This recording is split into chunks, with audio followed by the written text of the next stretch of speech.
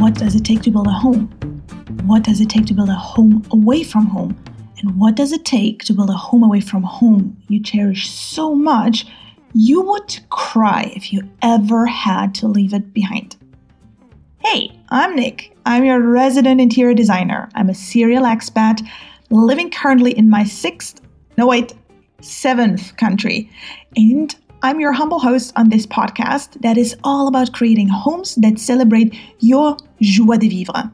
That means celebrating your joy of and your joy for life so that you'll have a place you truly feel you belong. And in this season, I will be exploring everything concerning the topic of change. Because we are post-COVID-19, and it's safe to say life has changed for all of us. Change has been dumped on us, and I know that we all have at least one area of life that feels exhausting and overwhelming. And I know you're tired of just reacting to change. So here I am, talking about all the aspects that make a home worth having. And I'm here to show you how to make change work for you. So please, lean back now, relax, and enjoy this week's episode. I just put a post up on LinkedIn that read the following. You can't streamline anything that you have no practice doing. And because you are not streamlining what you're already great at, you keep being too busy to start something that you really want to start, but are not doing. I wanted to dive deeper into this in my post, but then I realized it might be getting too long for a post, and also it makes a great podcast episode. Listen, friend, this is all about you, the change you want to make, and your attitude towards the change that you want to make. If you've been following me along these last couple of episodes, you know that I have these 5 areas where my clients face the most hurdles, and one of them is attitude. So here's what I do. I help people make change. I help them make change worthwhile and as easy as possible. But there is something that I can't do for you. I can't adjust your attitude towards that change for you. Let me explain. I'm saying I'll make it as easy as possible, but there will be struggle. Let's don't kid each other, there will be struggle. If there wasn't, you wouldn't need help with that change. And even though everybody understands that up front before we start, a lot of people really hate it when I point it out again at the moment of struggle. Understandably so. Most want to get through the uncomfortable part as soon as possible. And so very often I get asked, especially from the male clientele, who think very corporate and very engineering and very process-like, isn't there a way to streamline this? And my answer is no. Well, theoretically, yes. But here's why we're not going to do it. Streamlining is about fixing your work at a certain level of quality so that we have less variations due to personal performance or circumstances or whatever might be influencing that level of quality.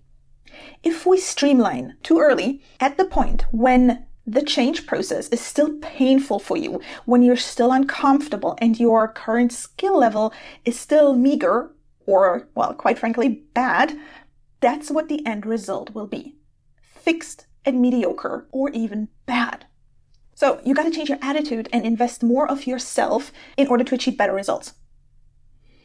And on the other hand, when I'm talking to people about the changes that they want to make and how they really would like to, but, are too busy because, life is full, I often hear people say they don't have time and space for change because they're too busy, too many people are relying on them, and they're the only one that can, blah, blah, blah, blah, blah, blah, blah. Listen, friend, if that is you, I know you have worked very hard at becoming great at what you're great at. But if you want to make a change for the better, and that means for something else than you have now, you have to make space for it. And I'm not saying you have to give it up, but you have to streamline something. And that something are the things, the tasks, the processes, the way you show up where you're already great at. Simplify the process and lock it in at the good or even brilliant level it is right now. You have to take yourself out of the equation of being the one where the good level of quality depends on. And you gotta be ready to do things that you are not yet great at. Don't use the great skills, the great wisdom, and the amazing knowledge as an excuse, as a crutch for why you can't have that new thing that you're aspiring to, but you don't dare to go for, claiming you were too busy. Let me give you an example for the first attitude. The one where people are rushing to streamline things. So I used to, and still sometimes do, work in interior design, helping people rearrange their home. And the process of making something amazing is laborsome. Unless you have the money to hire some architect to frankly buy their style because you're hiring them to borrow their aesthetics for your home. So unless you're going to do that, we will have to set some priorities. We have to make some decisions about style, lifestyle, the kind of life you want to live inside, budget, priorities as in what kind of behavior you want to foster in your home. And if we don't do this work up front, before the all fancy, cool choosing of items happens, if you don't want to do the work of getting to know yourself and your desires better, you'll end up with mediocre. And mediocre in that sense is IKEA. Why would you hire a designer in order then to have an IKEA home? Don't get me wrong. Nothing wrong with IKEA. Actually, I encourage all my clients, 80% of the time, IKEA is fantastic. Their quality has improved so much over the decades. They have great designers. You can achieve great results with just IKEA. But usually if you want to have a designer, you want to have something that is more about you, right? You want to have that certain extra that nobody else has. And that shouldn't be a branding exercise from some architect. That should really be about you. You need to know your desires and where you want to head to and the person you want to grow into. So you have to do the work. And then it's absolutely fine. 80% of the time, have IKEA, have the standard. There's nothing wrong with it as such. Quality-wise, it's just mediocre because everybody else has it. And because IKEA is so great at streamlining, you get streamlined style that is accessible for everybody. Just pick that little area, those 20% where you see you, the great person you want to grow into, and then invest in that part. The part in itself will be rather small, but because you're just fixating on getting that one done brilliantly and being okay with good but not great at 80% of the other times, you will have a great result. That's what people will notice. That's what you will notice when you come home. Everybody will blend out the things that everybody has.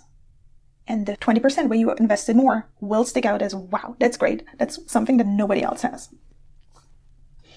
And then for the second example of letting go of being great in order to have time and space to do something else, I can tell you my own example. I love food. I love cooking. Yeah, we're a real foodie family. And for quite some years after I got married and we had kids, I had this image of a standard that I had to fulfill. Because my husband is French, he is used to having 2 full cooked meals per day. His mom is a homemaker. I kind of wanted to, but I kind of also felt I had to meet that standard. And it took away the joy of cooking. So we actually decided there's 2 kinds of approaching this.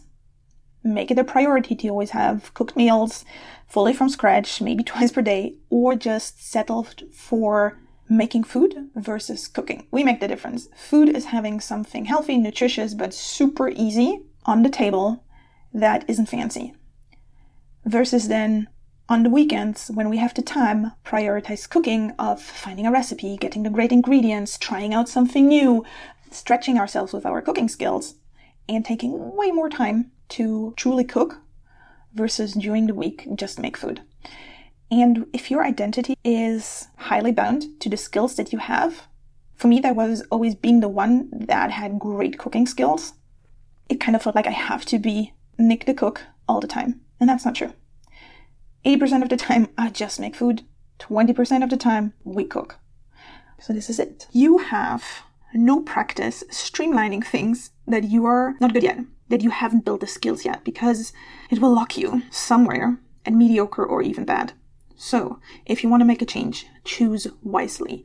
Don't change everything because it's going to be way too much work.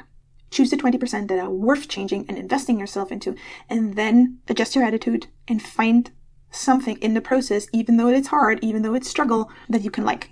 Just because it's struggle, it doesn't mean you have to be suffering. And if you really want to make change and keep telling yourself and everybody else that you're too busy, friend, it's time to simplify things, streamline, and take yourself out of the equation so the results remain at a great level without you having to put in the effort all the time. And that requires you to let go of being the one needed. Create results that don't need you and that are simplified. Just be okay with cooking food and then in those other 20% of the time on the weekends, create great meals that are cooked. All right, this is me signing out. Have a wonderful day. Au revoir et à bientôt. C'est Nicole.